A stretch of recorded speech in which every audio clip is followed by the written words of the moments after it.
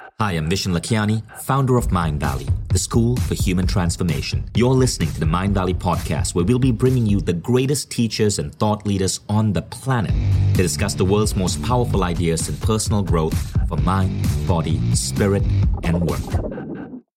Welcome to the Mind Valley podcast. So this podcast is on a totally different topic. It was a conversation I had completely unexpectedly with a friend of mine. Now, this is no ordinary friend. His name is Tom Chi, and he's one of the co-founders of Google X, which is Google's secret lab that's working on everything from providing free Wi-Fi across the world through balloons to self-driving cars.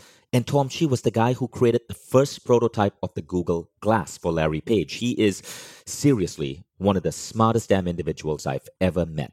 So what happened here was I was interviewing Tom for Mind Valley Mentoring. It was an episode called How to Think Like Google. And I casually asked him, hey, so what's been on your mind lately? And he replied straightforwardly, God. And I said, what? What do you mean, God? And Tom said, well, I've been trying to figure out if God actually exists. And I knew that he was going to drop some wisdom bombs. So I said, Tom, before we get to the real training on how to think like Google, let's talk about your theories of God. And I hit the record button. And what you're about to hear is a remarkable conversation. I put this up on YouTube. 60,000 people watched it. Tom was being recognized at parties in Silicon Valley from people who were watching this and sharing it with their friends. And whether you believe in God or not, I think what you're going to hear here is very compassionate, very open-minded, and a beautiful way to consider how one of the world's smartest minds, how one of the top scientists today applied his brain to trying to figure out if God truly exists. This was eye-opening for me, and I think you're going to enjoy it too. I give you Tom Chi. Does God exist?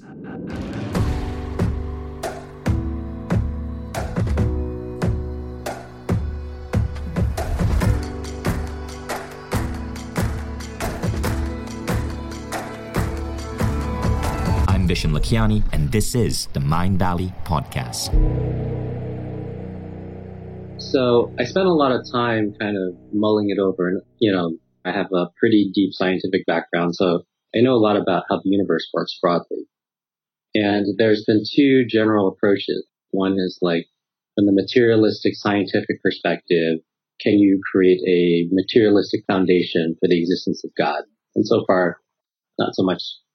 And the other approach is from the perspective of pure faith, which is like, well, by our wisdom traditions, we just kind of believe that's the case. So whether science can prove it or not, hey, whatever.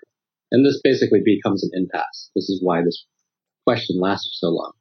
But I basically kind of hashed through dozens and dozens of ways of looking at this problem, because I would just wake up somewhere between 2 and 3 a.m.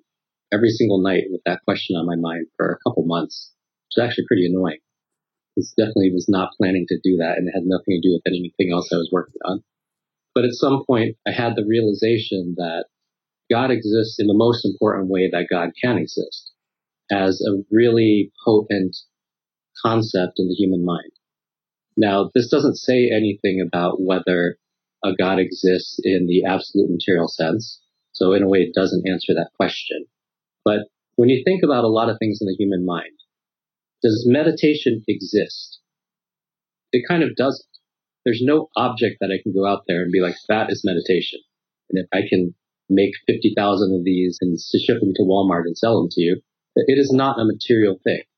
What meditation is basically a practice and a way of using the mind that actually opens a huge amount of potential within the human being, within the human system.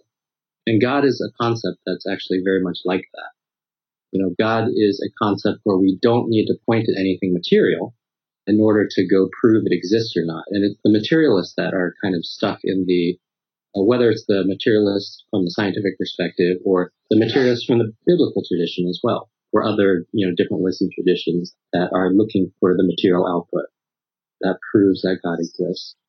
But if you say for a second that the most important way that God can exist as this kind of potent unlocking force within the human mind, then you get kind of the benefit of all worlds.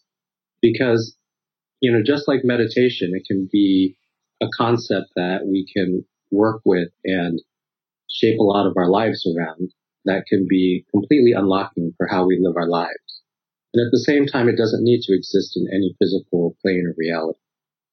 So from there, I was like, oh, well, that's better than fate, because certainly psychology is real. And it's actually better than looking for a materialistic scientific output as well. I love that answer. Yesterday, I was driving with my son to take him out to the kids' playground, and he's 7 years old, and he asked me, Dad, what happens when we die? It's a really interesting question, because I raised my son on science. He sees religion, he comes from a multi-religious background, and he understands religion, but we are sure to raise him on science. And that morning before we started our drive, he was watching Neil deGrasse Tyson's Cosmos, which is his favorite show. So how I explain that to him and how I explain God to him is also in a similar way. It's a concept in your mind. So I told him there are many different mythologies and faiths out there and different belief systems from people all around the world. Some people believe you end up in this place called heaven. Some people believe in reincarnation. Some people, like Neil deGrasse Tyson, he believes that you simply become dust. But that's okay, because your energy goes back to the earth for new plants and animals to bloom and nourish upon. And I said, you can choose any one of those beliefs, but the most important thing is the belief empowering? So if you believe that you die and you end up in hell, and that strikes you with fear, that's disempowering. You don't have to believe that, because there's no evidence for hell. There's no evidence for reincarnation, but if you believe that that is also empowering, then go for that. So my son is now hacking his brain, looking at all the different ideas of what happens after you die, and simply going to compose his own belief. This is great. I actually was just thinking about this and spent some time on exactly the same question. The model I came up with was relatively straightforward, but it's kind of a alternative way of looking at the universe, which creates the scientific foundation for the universal consciousness. Like if you think about a human being, well, we all think that we're individual consciousnesses and we have like this strong sense of ego and identity, and all that's great. But if you were to take a baby and instead of having them be raised by a family in a society, you just kind of left them out in the woods. Well, number one, they probably would not survive. But let's say through some kind of miracle, they do survive, and talk to them 20 years into their life. Well, number one, you can't talk to them. They have no language. Number two, all the reference points that exist, all the knowledge, the books, if you played the sound of a piano, that wouldn't make any sense to them. They would have no idea what a piano is. It makes it clear, actually, how much of our consciousness is a part of societal consciousness.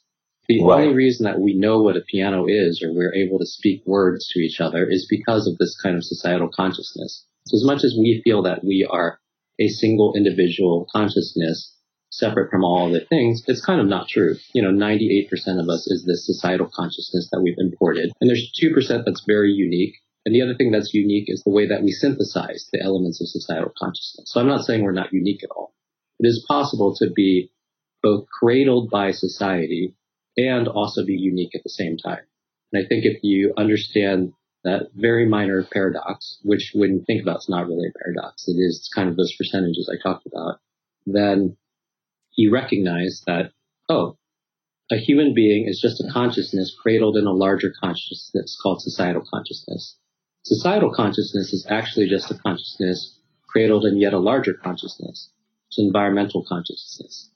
Because if we take away our environment, we're just like that baby left in the woods. All of society dies quite quickly if the environment is not able to support us in its cradle. And environmental consciousness is within the cradle of all of life on Earth and the planet itself. And then the planet itself is within the stellar and interstellar consciousness. And I mentioned this in my talk very briefly, but I think people understand this intellectually, but they don't really understand it in their bodies, even though it is 100% true in your bodies, that every single iron atom in every single hemoglobin molecule came from the death of half a dozen stars. Right? There's no way that iron can exist other than in these very late stage supernova events, and the composition of the Earth itself means that it came through several generations of stars exploding and reforming and exploding, which means the interaction of stars themselves was essential for us to have any type of consciousness. And that means there is no separation between this kind of interrelationship between stars and the existence of our consciousness. Just like if you take away the flowers, there are no bees. And if you take away the bees, there are no flowers. In some ways, they're exactly one organism. In other ways, you can point at that and say, well, the bee is looking a bit different and doing things a bit different than the flower. Now, if you start to understand that all these different consciousnesses are just cradled within each other and that they're fully inseparable, then death actually becomes a different sort of question entirely, right? Because what Neil deGrasse Tyson says is completely true, that we return to dust, but not any kind of dust, like the most miraculous dust that you can ever imagine, right? The sort of dust that only happened because generations of stars died before us, which only happened because galaxies collide with each other and create new star-forming regions, which only happens because galaxies are pulled together by the force of gravity and strange attractors through massive superclusters of galaxies that are so beyond the scale of time and space that a human mind can envelop that is almost unfathomable. But every single one of those phenomenon is intimately connected to the individual consciousness. The individual consciousness cannot exist without any of those steps not being that way. So we are this kind of phenomenal dust, and this same sort of dust that we return to is the dust that creates new life. So in the same way that, an apple looks different than an apple tree, our individual consciousness looks different than the environmental and universal consciousness from which we come from. But trust us that every single time that the apple falls, it re-nourishes the tree, sometimes by creating a new tree, a new society, sometimes by decaying and then being reabsorbed by the roots. And as much as we feel that we're different because we look so different from the tree, we're inseparable. One cannot exist without the other. And death is really just a return to the larger cradle that surrounded you in the first place. Beautifully said, Tom. And so complete the sentence. And God is? God, relative to this, is actually a concept in the mind that allows somebody to have a felt sense of this reality. And you have to realize that historically, we didn't know this much science. What is a supercluster 4,000 years ago? Nobody knows that that exists. Nobody knows how stars even form, much less how the formation of stars and their birth and death is so deeply intertwined with the creation of the earth itself. So what we needed to create in that time period was a concept in the mind that would allow us to have a felt sense of the connectivity of the entire universe. Now, as we get better at science, actually is just also scientifically true. Now, the way that you end up feeling that sense of connectivity of the universe, you can do it through science. Now, I was an astrophysicist. Not that many people know all the stuff that I know relative to how the universe works, but it's not because it's not known. It exists. It's available to humanity. And there's other ways and other wisdom traditions that allow you to get a felt sense of how deeply connected the entire universe is. But God is kind of like that mental touchstone that we create in order to have that felt sense, whether we call it the Buddha nature within a person, or a person's personal relationship to Christ, or many other words that we use. This is basically the individual's felt sense to the universal consciousness through many descriptors, thousands of descriptors that we found. And science is just the latest descriptor. And only recently have we figured out how connected it all is through science. It's really like the last 20 years. We didn't really know how planets formed or whether there's other planets in like 1980. And it's amazing to think what we're going to be able to discover in the next 20. Yeah, but I think every time that we discover more, it really is just painting a more complete picture of how all those wisdom traditions were actually correct. That the universe and all consciousness is deeply interconnected, is deeply intertwined. Now, I'm not saying that there isn't a bunch of superstition and a lot of crazy shit in there too and stuff that can lead you awry. You have to understand that these people are trying to pull it off with no science or no ability to observe, zero telescopes, zero anything. So they did pretty good considering that they were throwing darts in the dark. But now that we can light these things up, we can actually see which elements of those traditions are also scientifically true. So let me ask you this, and I know this is deviating away from the script of what we were going to talk about, right? But this is such an important idea for so many people. Why is it then that so many people have disempowering beliefs about God, beliefs on hell, that you are born a sinner, beliefs on a woman's role in the world, which might be disempowering to your wives and sisters and mothers. Why does that exist? And how can people liberate themselves from those beliefs? So the reason that that exists is that spirituality is just one of the passengers in the car that we call religion.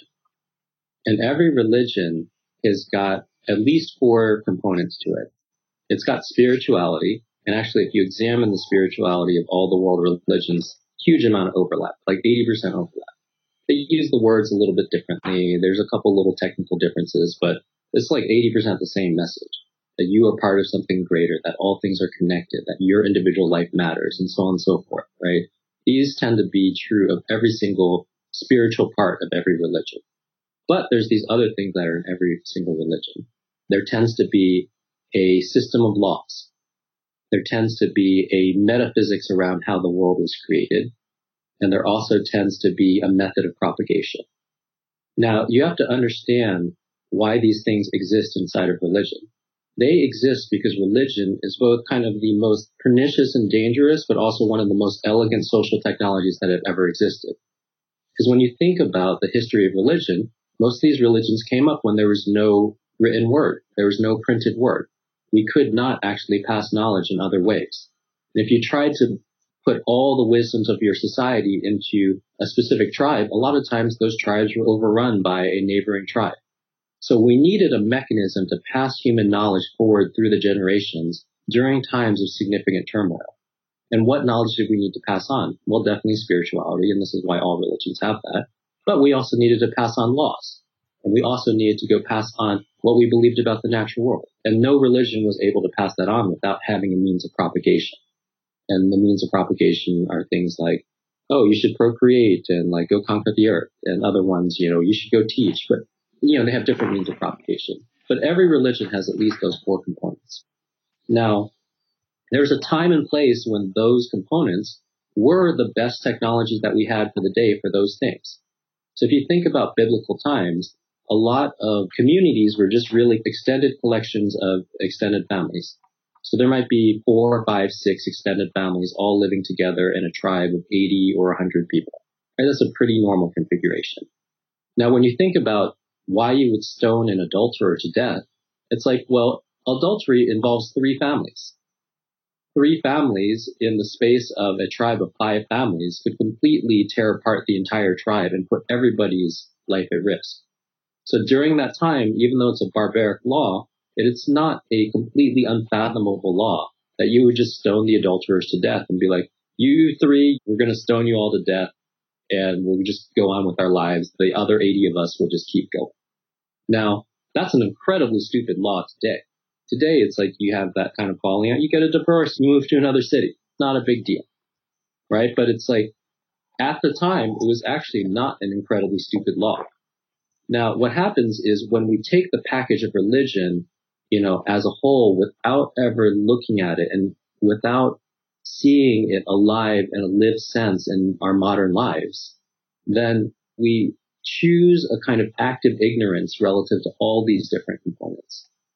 So something like laws about adultery or the place of women in society and so on and so forth, maybe it made enough sense a couple thousand years ago, but they're stupid now.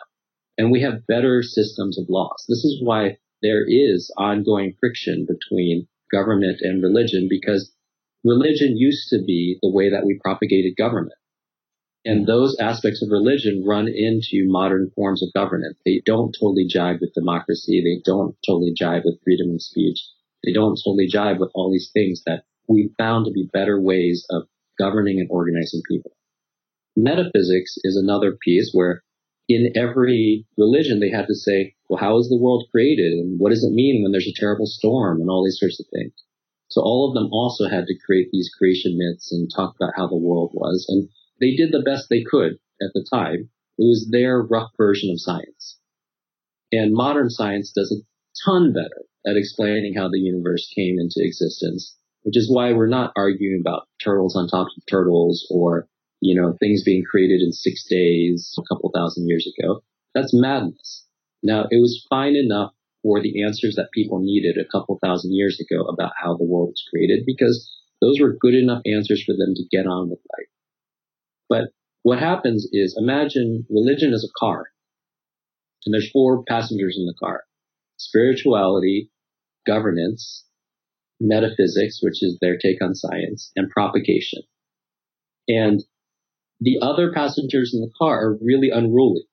Propagation is why we had the Crusades. 2 different propagation myths running into each other on how a religion would spread leads to religious war. And this is the essential distinction that most people don't get. You have to understand why part of the method of propagation is to ask people not to question religion. Because if you question it too much, it starts to fray too much. So as it tries to propagate from generation to generation, you lose too much of what it was, and then it eventually fizzles out. So a thing that had been a perfect, elegant way to propagate knowledge through generations thousands of years ago stops being the perfect, elegant way. Because the other religions that were a little bit more loosey-goosey and frayed, and nobody could tell what they were anymore, they just, a little bit of Taoist beliefs are inside of this, and a little bit of so-and-so is inside of this, but it was too frayed to have the same sort of weight and energy as a religion that taught all of its adherents to not mess with what was in the box. Don't mess with the passengers in the car. They just are how they are. You just have to deal with it, right? So it's a cleaner method of propagation, which is perfect if you want a message to stay for hundreds or thousands of years. But in the modern society, as we start to blend with each other and learn from each other, it's a bit outdated to never question those things, to never understand that the point of religion in the first place was to create a better experience of life. And if you're not able to go back and look at those questions of religion, this is exactly what you told your son. It's like, if those beliefs do not create a better experience of life, you need to drop them. And that's the element that has not been allowed to be in religion. The people that understand spirituality already understand that all the other stuff is baggage, and that the reason that the car exists is to deliver spirituality. But the religion itself has programmed inside of it a type of error checking to keep it from making propagation errors. Beautiful. And so religion is almost in a situation where the religion with the highest levels of propagation science are the ones that stay into the future, even if they are not necessarily the ones with the best government laws or the best rules for metaphysics or the best ideas of spirituality. It's the propagation science that determines a religion's existence. Right. It determines its longevity. There's religions that say you need to be abstinent. And because of that, they don't have any kids. Right. Because of that, they run out they of die population out pretty fast. And other ones because they allow too much dilution of the religion to interpret the beliefs in a gajillion ways. I mean, this is what happened to like the Greek myths. Everybody like took little bits of them, but it wasn't like all coherent as here's the one thing that we believe in. So it exists as like a thing that we still talk about from time to time, but not like packaged as a single religion. So there is a type of brilliance in the way that those are packaged to propagate. It's just like anything else in DNA. There's some DNA that is packaged to propagate really, really well. But, I think a lot of the work that you're doing, and actually definitely the work that I also am doing and engage in, it's the practice of bringing the question back to the individual to say, what is it that actually empowers your individual life? Now, I know that there's a lot of things to go draw upon. And here's the other distinction between the past and the present, which is in the past, you wouldn't travel anywhere. You would be born in a specific spot. You would probably die within 50 miles of that spot. You would be exposed to one culture and one religion unless you happen to be in a really vibrant trading town or port. And because of that, nobody actually had a choice. So these religions that had this perfectly packaged propagation ability, that could just go for generations and generations. Well, a thing that's different about today is actually almost every person in the world is aware of at least 3 or 4 religions. Now, how well they study them, how well they understand them, how well they try on different aspects of them to see whether life is improved or not remains to be seen. But I think a lot of the work that we do around asking people to look at how their consciousness works and playing with different ways of improving their lives is really that energy trying to go explore the different wisdom traditions in order to go create almost a new mesh of consciousness, which is even more robust and more serving of human dignity than the others were. The things that are healthy are actually cross-hybridized. The places where there were really active trading towns, that's where culture sprang from, not from the place that everybody would be born and die in the same place and everybody looked the same and they all followed the same religion perfectly. Culture really sprung from these intersections. And the same thing about genetics is true too. Really vibrant species exist because there's an ongoing interplay of material. So right now what we're looking at is kind of the intellectual interplay of all this material. And we're looking at creating a society where people are able to go do that, not just once in a generation, the way that you do DNA, but once a year as you start to learn more and more things from more people and you understand different traditions and you try them out and you figure out what works for you and you stick with a little bit of it at a time. This is kind of the opportunity of the 21st century. And so it seems that even religions with really solid propagation strategies are going to face a disruption in the coming years. Well, we see this already. I see a lot of people that adopt elements of Buddhist belief. And they're like, oh, hey, I love this idea of so-and-so from Buddhism. I don't do the whole thing where I circumambulate and hit a meditation chime or whatever. I don't need that. But here's some things I love from Buddhism. Great. So that's them taking this little slice of DNA and then mixing it in with how they live their lives. And similarly, I see people do this with all different types of things, whether it is religion or things that they've learned from people that they admire or so on and so forth. There actually ultimately is no difference. We just add this type of austerity and reverence on top of religion because that's just how we've been doing it. It's kind of hold over stylistically to how we feel about those thoughts. It's interesting because if you look at certain religions, Hinduism, Buddhism, even elements of Christianity, they've been adopted across multiple world cultures. There are other religions, Mormonism, the Jewish faith, Islam, even Scientology, if you call that a religion, which seems to have more black and white parameters. And they seem to have really remarkably good propagation vehicles. Do you see that in the next couple of decades or so, that those religions might face a disruption? I think the disruption is already happening, which is exactly the fight of fundamentalism versus modernism of all stripes. It's not just Islam, it's also fundamentalist Christianity denying that there's any change in the climate. We're saying, well, we're the stewards of the earth anyway, so we get to do this to the earth. Right? So I think it's really easy to go demonize one of these things and say, look, these radical Islam folks, they're all screwed up. Or these fundamental Christians, they're all screwed up. But I look at this and really any human being and any system of thought, there's some element of it where there's real value there. Otherwise, people wouldn't adhere to it for so long. So imagine the kind of tension between the modernists and the fundamentalists. The modernists are like, hey, guys, it's a totally new world. Get with the program. All these things are new. Keep on with the new. Otherwise, we're going to leave you behind. Now, the good in what the fundamentalists are fighting for is they're saying there's a kernel of value in ancient wisdom. They don't know how to say it in a very productive way. They'll strap some bombs on their chest or they'll shoot, doctors in an abortion clinic. This is not a very enlightened way to get that message out there. But the seed that they have inside of there is actually true. There's an element of ancient wisdom which is really critical for us to be able to move forward. We just don't have many eloquent speakers that represent the fundamentalists in a way that gets their message through. There's almost just a type of residual anger and powerlessness and rage that they're expressing. And the general tenor of the fundamentalists in the modern society is that of rage. And rage is an emotion that always propagates out from an extended sense of powerlessness. So what's happened with these people is a couple generations where they felt powerless against the myth of modernism. The only thing that they have left is rage. Now, it doesn't mean that they weren't standing for something or they don't stand for something at some deep level that still matters to us.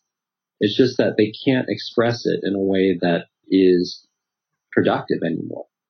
Things are being disrupted, of course, but modernism itself also needs to be disrupted by what there is inside of ancient wisdom that can propel us forward. Thank you. That's a really interesting answer. If you enjoyed this conversation, know that we have a whole collection of these powerful ideas from people I consider my mentors. It's called Mindvalley Mentoring.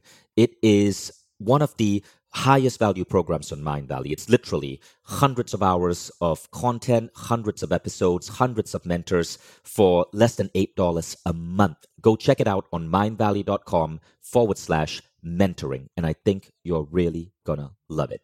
And if you enjoyed this episode, go ahead and leave us a review. Do mention Tom Chi, because I know he'll really appreciate that. And your reviews help us introduce this to a lot more people.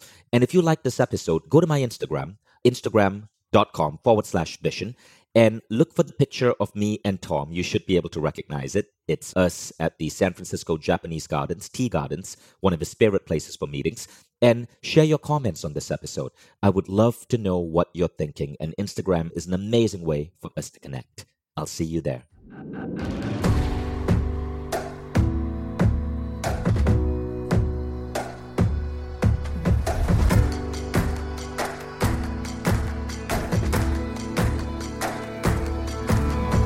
I'm Bishan Lakhiani, and this is the Mindvalley Podcast.